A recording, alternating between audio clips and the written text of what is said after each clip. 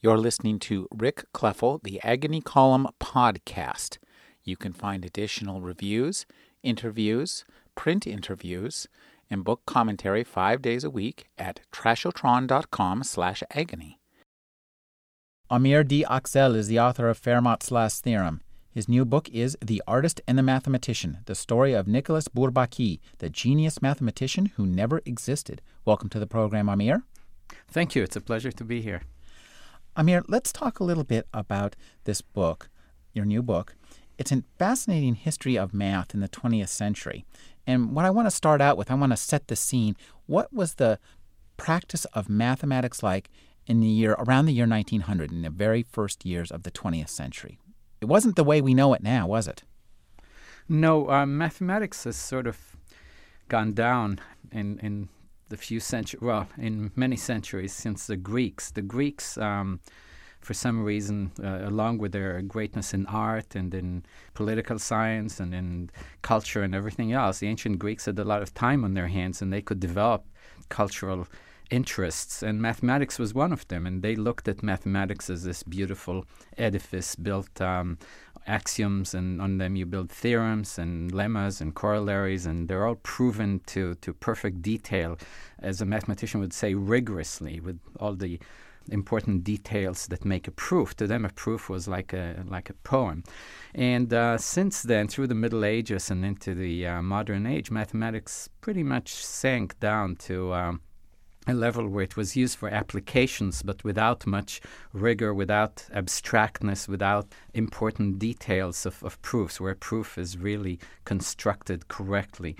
So mathematics, even in Newton's time, wasn't practiced very precisely. Newton defined things like fluxions in developing the calculus, which wasn't a very precise concept. Today we'd call them differentials, and they're defined more correctly. So around the turn of the century, as you mentioned, the 20th century, mathematics was pretty much in disarray. There were some good mathematicians in various countries, but mathematics wasn't done very rigorously, especially in France. Now, if you go a little further till after the First World War, the state of French mathematics was even worse because of the war.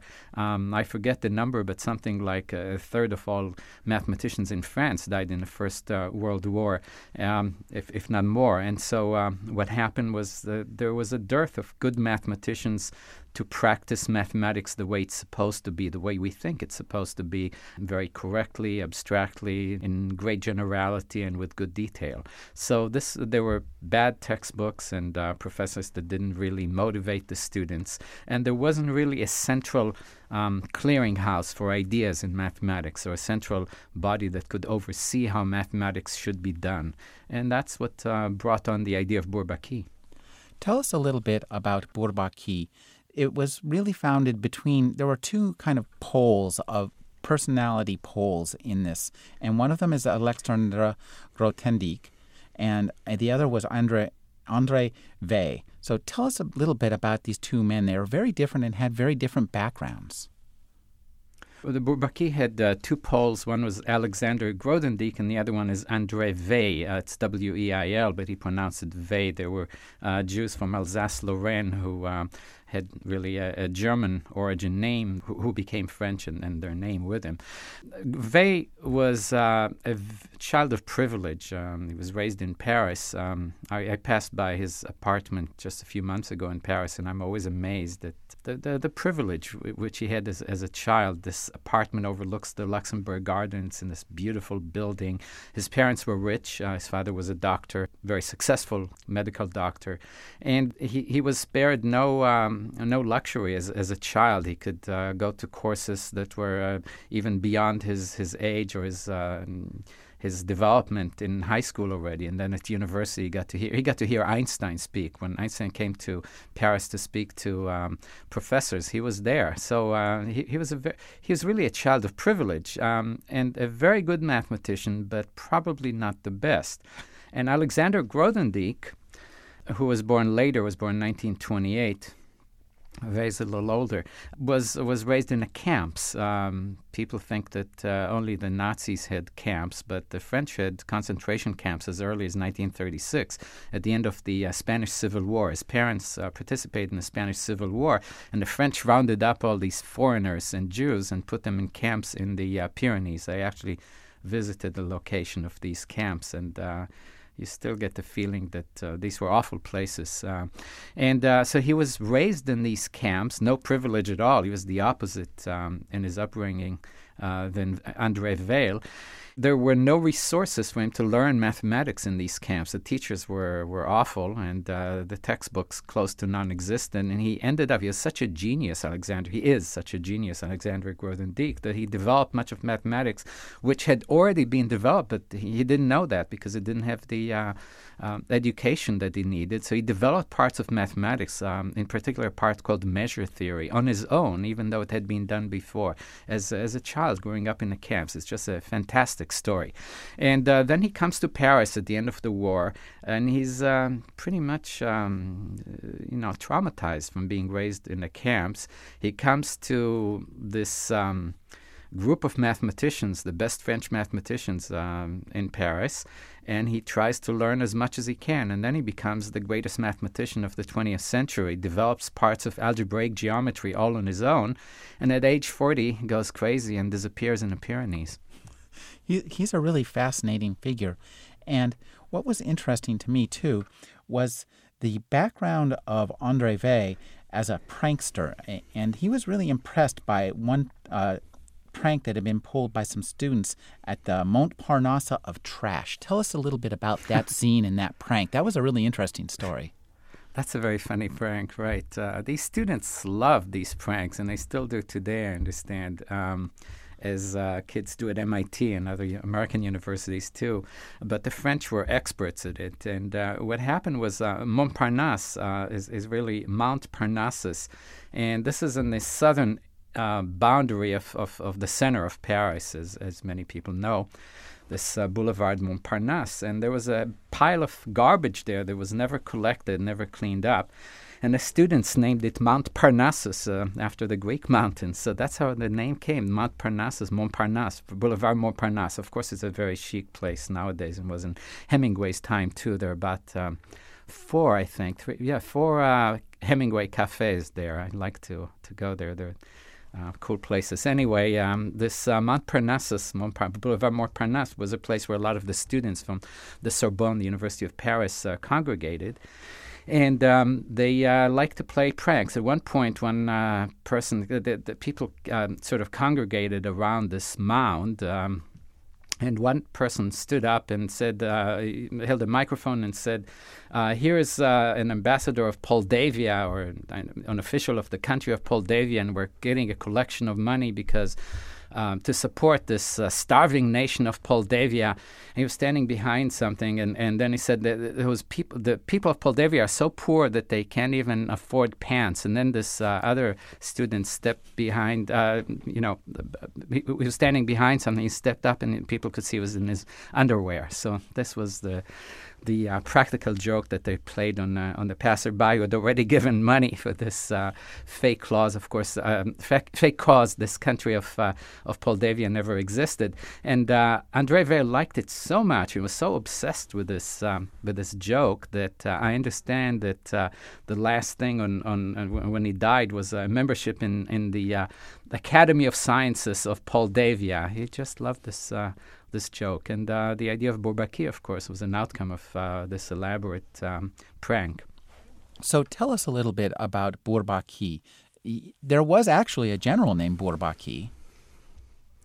Yeah, Bourbaki, what is Bourbaki? Bourbaki is named after a general, a French general of Greek extraction. That's why the name is really Greek, Bourbaki. His name was Charles Bourbaki, and he was born in the south of France, in the city of Pau. And his parents were Greek immigrants. And in this context of pranks, the members of Bourbaki, who were these bright young mathematicians in France, they chose an anti-hero as their as our model. General Bourbaki commanded an important force in the French war against the Prussians in 1870, and he lost major battles. He was just this perennial loser. At some point, his forces had to escape to Switzerland, and then they were captured by the Germans. And he tried to commit suicide, but he wasn't even successful at that, so he couldn't even commit suicide. And he ended his career pretty miserably. So they chose his name, Bourbaki, and the first name they chose was Nicholas instead of Charles. So at some point they created, these young French mathematicians created a fake birth certificate for Nicholas Bourbaki, and they thought they were creating a real person. There were wedding invitations for his daughter Betty's wedding, and other documents that they just manufactured to sort of back up this idea that there was such a person by name of Nicholas Bourbaki. And they even published, earlier on, before the Bourbaki group created this identity, somebody had published a mathematical treatise that was completely imaginary. And this is a prank that we've seen these more recently, too, by de Bourbaki, as it were.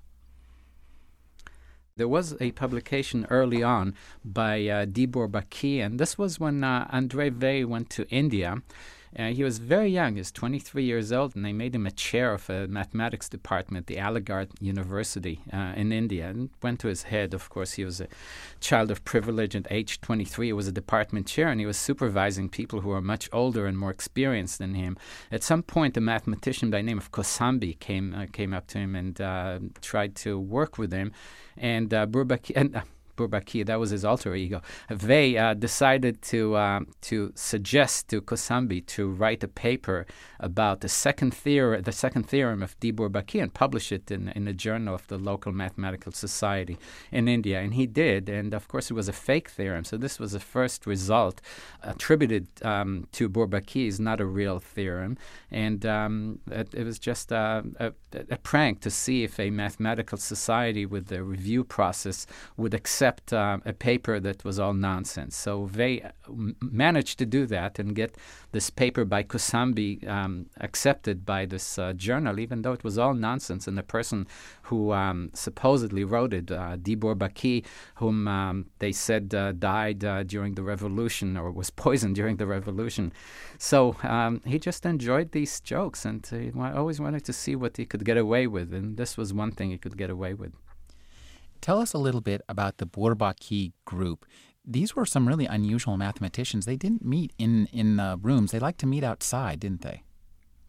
They met outside. They didn't like to do mathematics the old-fashioned way and the old way, the way it was done in a boring manner in a classroom and in front of a blackboard. So they would meet outside, and they loved these French cafes. So they'd often meet in French cafes and do mathematics in the open. And then they took it one step further and started having, these were 7 or 8 people. Nobody knows the exact number because it fluctuated throughout time. But they started as 6, and then somebody joined. So there's 6, 7, 8, 9, 10 at various times. And they would then start meeting in resort towns in France. So they did mathematics really in the open. And then there are pictures of the members of Bourbaki sitting in the sun in shorts and sometimes without shirts and lounging around doing mathematics the way you wouldn't think that mathematics was done. But they brought this informality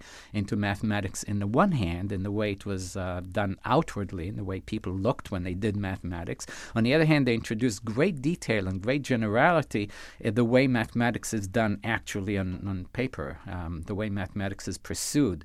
Proving a theorem was a major thing. It wasn't something, with what we would say today, hand-waving, this detail. Well, you can wave your hand at it. Well, you couldn't wave your hand at anything. Any detail had to be proven with rigor. So on one hand, they did mathematics that way. On the other, outwardly, they did it as a leisurely activity in a resort town while swimming, hiking, running, playing sports, and so on. Grothendieck was the son of anarchists, and the idea of anarchy plays kind of a part in the way they created their papers. These men got together and they were going to publish papers under a single name. Nicolas Bourbaki, and the way they created these papers was completely open. There were no rules, were there? So the question is, how did they do it, and was anarchy an element here? And that's something that hasn't really occurred to me until now. That's a very good point. Gordon Diek's parents were anarchists. They took place in many.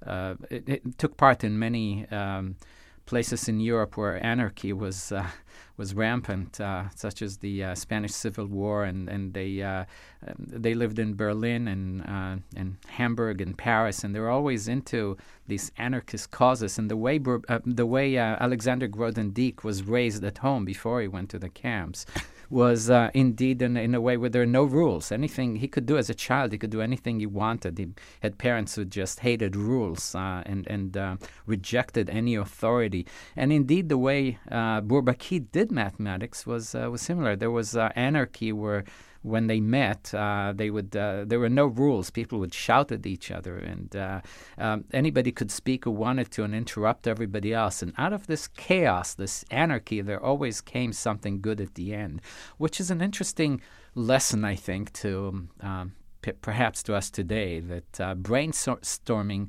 works no matter how you do it. Anybody can shout their view, and if this is done correctly, if the meeting is held correctly, at the end all the chaos will fall into place and a good result will come out of it, such as a mathematical paper or a book or parts of a book or a chapter. So they were anarchists in a sense, and that's why Grothendieck felt welcome within Bourbaki for a while, until he diverged from the group in his views and in his view of mathematics as a whole.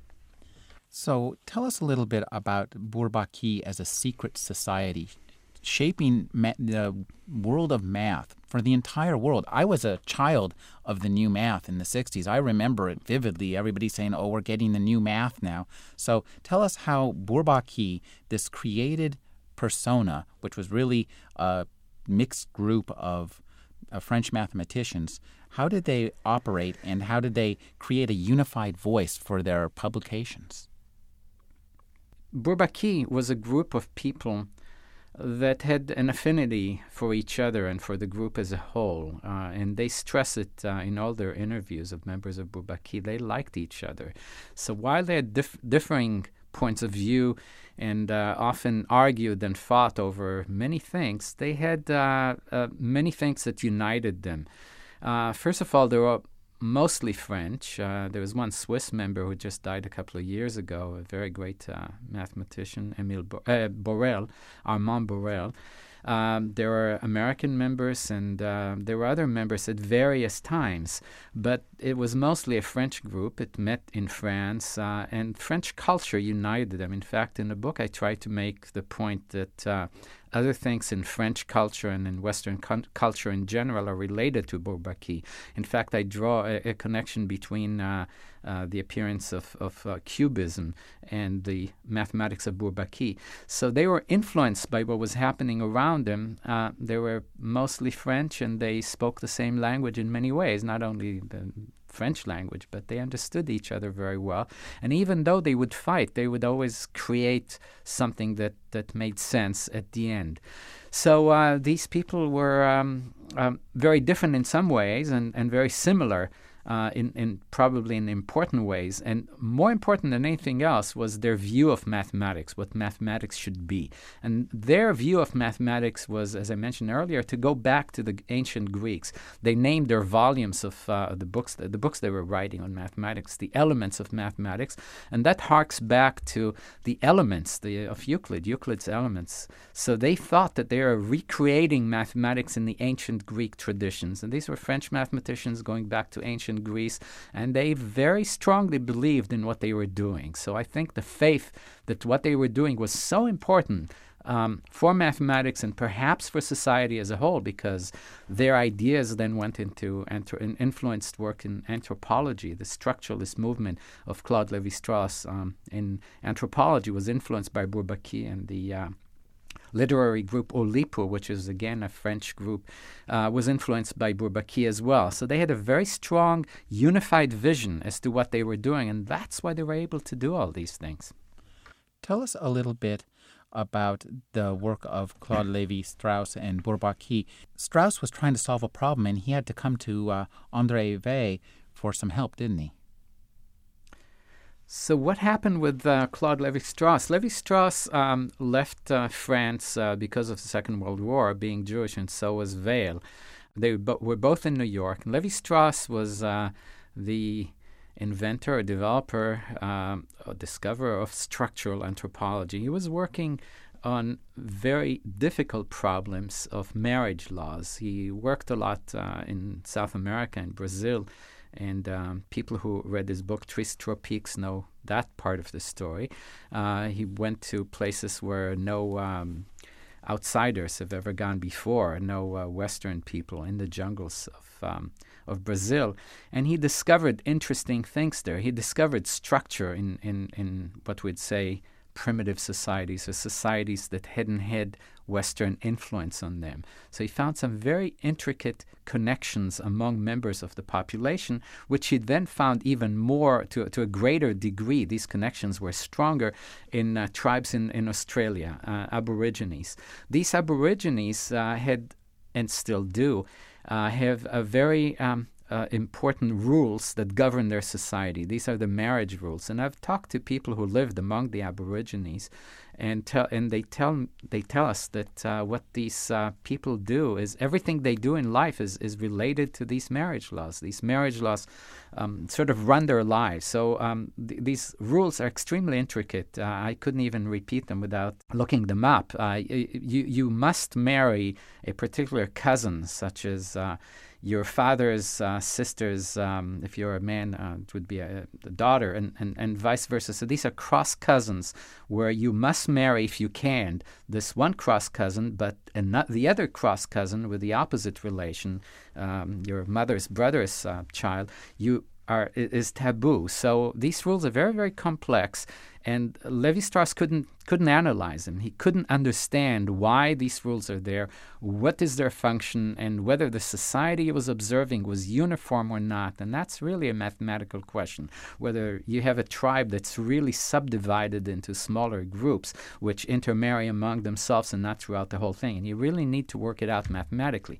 So he was stuck with this marriage law problem in New York, and he went to a very famous mathematician named Hadamard, Hadamard. Hadamard, and Hadamard was an important French mathematician, was also in exile in New York. And Hadamard told Lévi-Strauss, there are four operations in mathematics: addition, subtraction, multiplication, and division. Marriage is not one of them. So he didn't want to deal with the problem. And then after a few months, he found André Weil. And André Weil said, yes, sure, I'll work on your problem.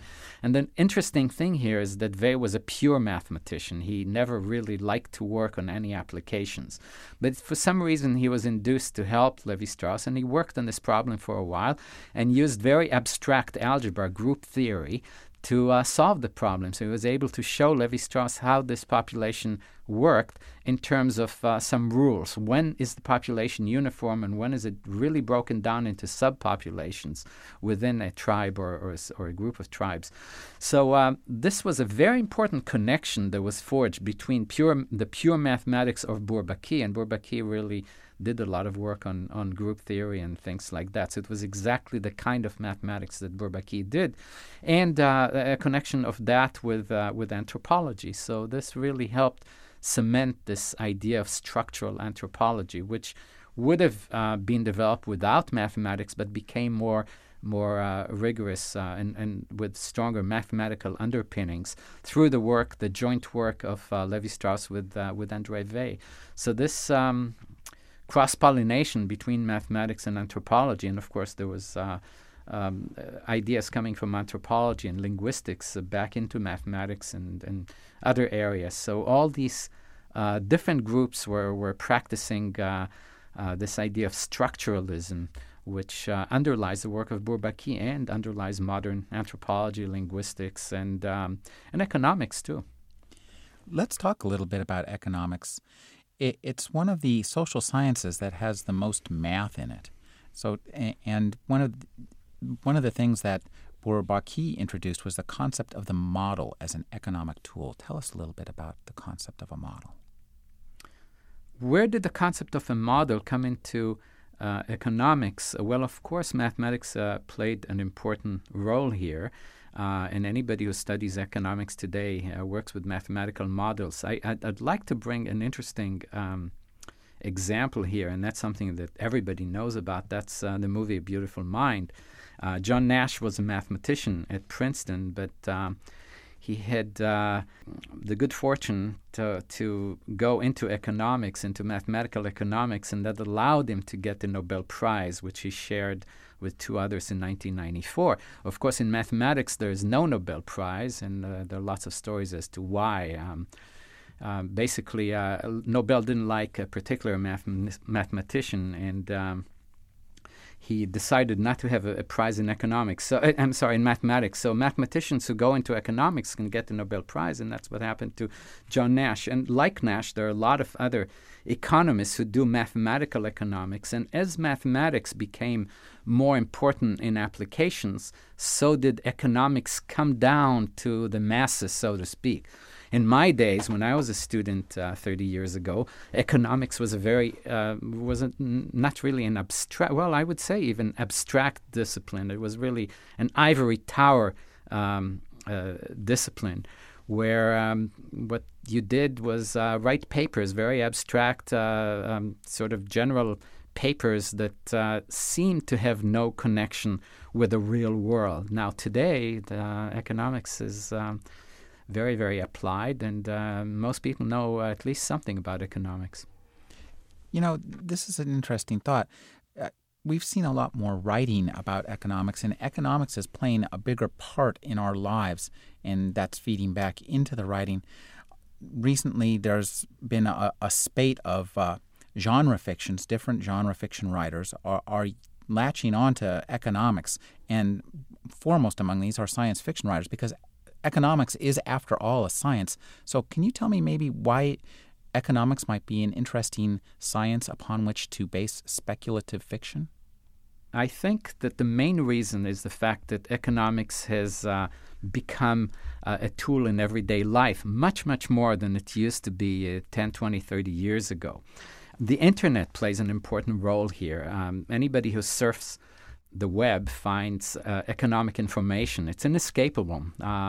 If you own stocks, you get economic information more than you even wanted.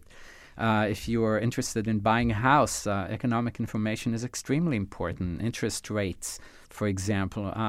Many years ago, these were more or less academic ideas that created papers in journals that few people read other than economists or mathematicians. If you look at the very abstract economics or econometric journals, this is all formulas, just like mathematics, as if this was pure mathematics.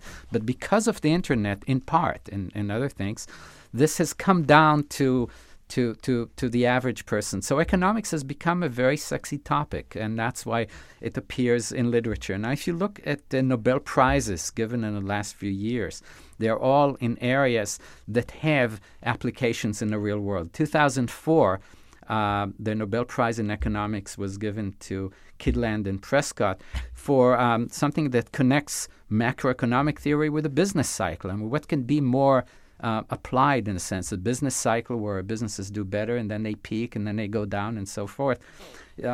Here you have economic ideas that affect everyday life. So this is, I think, an important point that a lot of people who write books now understand. Economics is no longer an abstract discipline. It's something that affects our everyday life. 2003, the Nobel Prize in Economics that year was given to Robert Engel and Clive Granger, who did work on economic time series. Time series are very interesting. Everything, you open the Wall Street Journal or any newspaper, and you see these graphs of things that move through time. They're called time series. So you have economic ideas that help you understand time series, the movement of a stock, interest rates, exchange rates, unemployment, and so on, GNP. So all of the CPI, all of these things move through time, and you have important models that help you understand them, and not only understand them at an abstract level, but understand them in a real, everyday way. As I gave the example of buying a house, it's very important to know what kind of expectations do you have for interest rates. Should you buy now or should you not? Should you wait for interest rates to go down? This is what economic time series is about.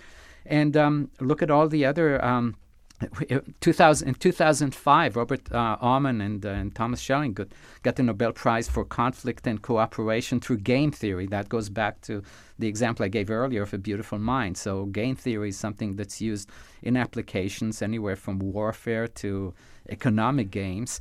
And any company that competes with another company uses game theory to some degree. For example, fare wars between airlines. This is a typical game theory context where you can lower your price and take a loss, hoping that you drive the other airline out of business.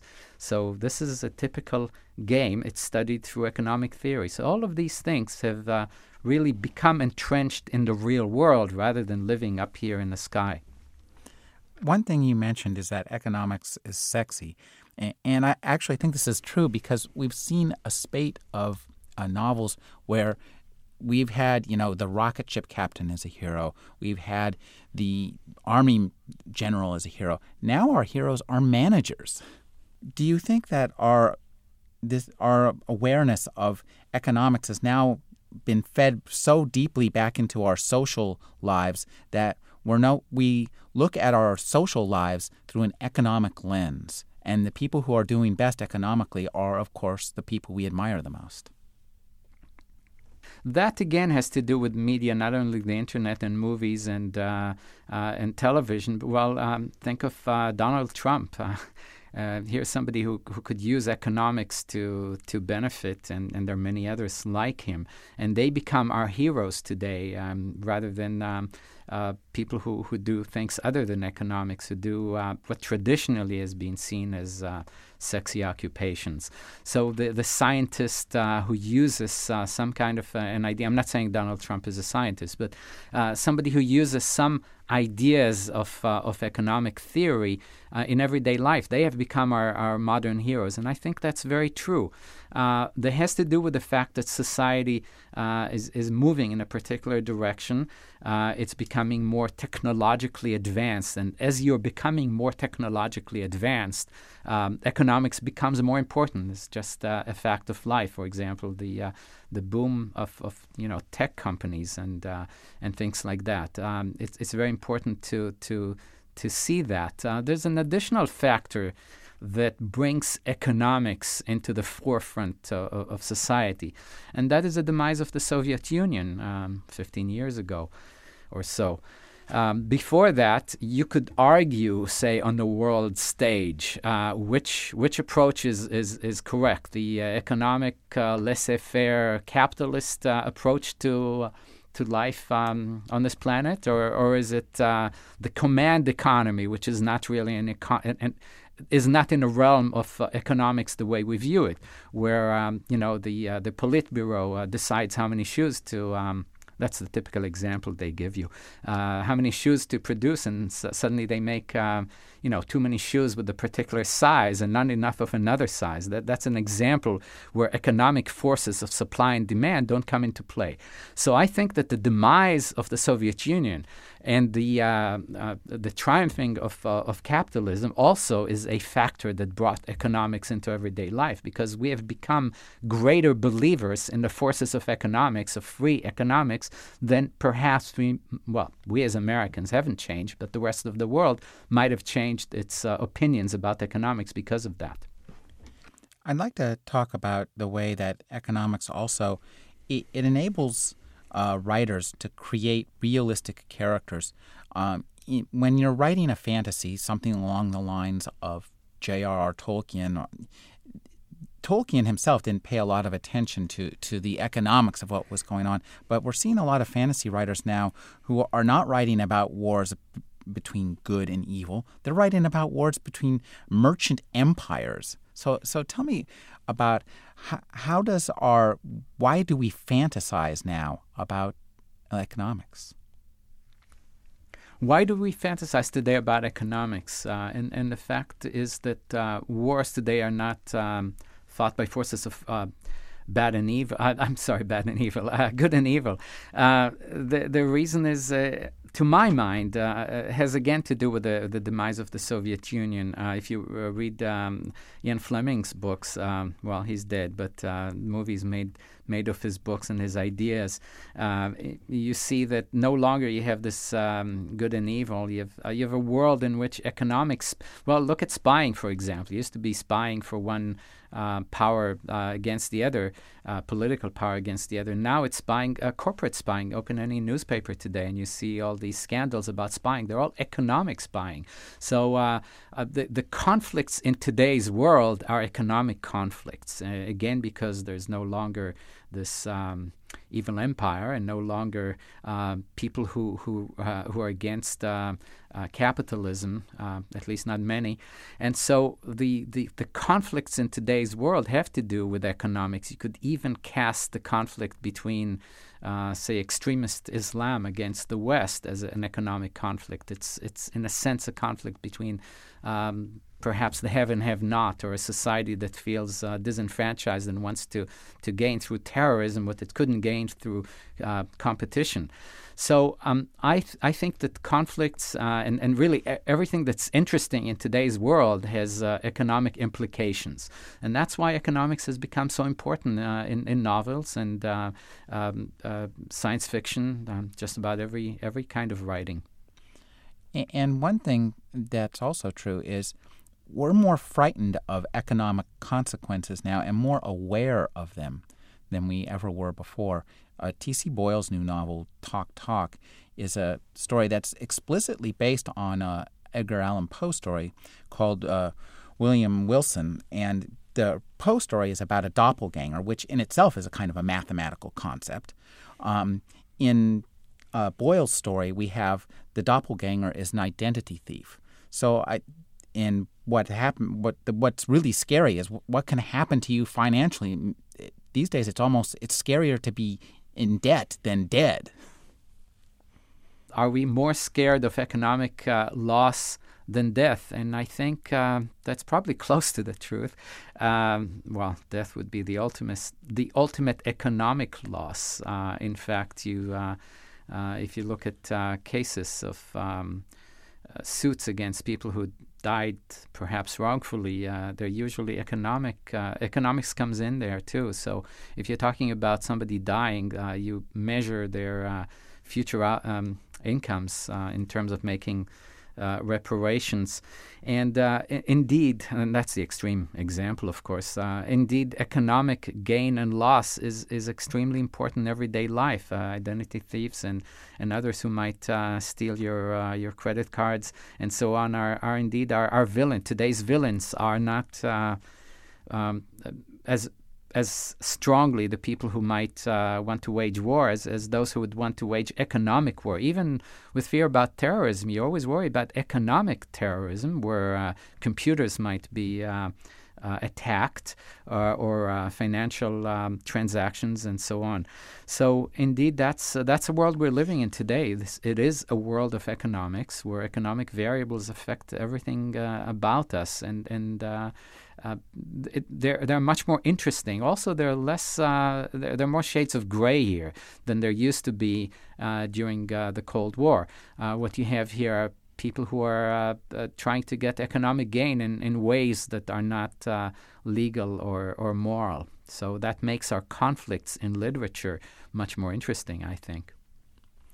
In a manner, it's possible to describe the corporation as the first viable working form of artificial intelligence. And this harkens back to Bourbaki, too, because they were like a group mind. They got together, and the group took on a personhood. And this is, as I say, in a way, it foreshadows the way corporations act. The boards, the members, all act not for their own good, but for the good of this disembodied entity known as the corporation.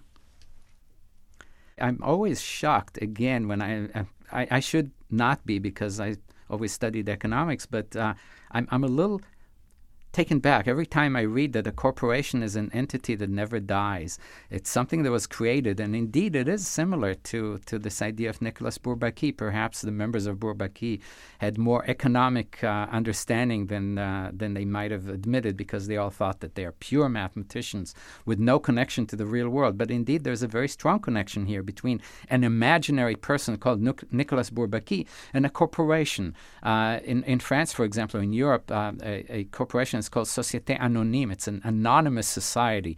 And it's called an anonymous society because you don't know the names of the shareholders, or you shouldn't have to know them. You know a corporation by its name, and you don't know who owns it right now. And in fact, who owns it changes from day to day. People sell their shares, buy shares, and so on. So here you have an invented entity, just like Nicolas Bourbaki, that is a corporation, and all the decisions that are made by the board of directors of this corporation, or whoever runs this corporation, are made so as to increase shareholder equity rather than do anything else. So you're not really concerned with anything but the well-being of this imaginary entity called the corporation. That's a very, very powerful idea. And in fact, that's an idea that's been attacked by people who don't believe in capitalist economics. They don't like the fact that you have these corporations that rule our lives, but that is the way of the 21st century, the century when economics really reigns. So what you have are these corporations. You don't necessarily know who the owners are, and people work for this entity that never dies, was born at a certain point by a piece of paper, the way Bourbaki was, and continues to live until it goes bankrupt or is bought by somebody else. It could be a scary idea, but it's an inescapable idea. It's an idea. Our world runs by corporations, and as more countries even adopt the Western way of life, where corporations are an indispensable entity of everyday life. What's the alternative to that? Is to have governments control the economy rather than corporations that are owned by people. So that's the way we live in. That's the world we live in today. Amir, can you tell us what you're working on now? On your next book? What am I working on now? I'm working on a book that's different from all my previous books. I'm working on evolution now, on a book about Pierre Teilhard de Chardin, the famous French philosopher and paleoanthropologist who was there in China in 1929 when Peking man was discovered.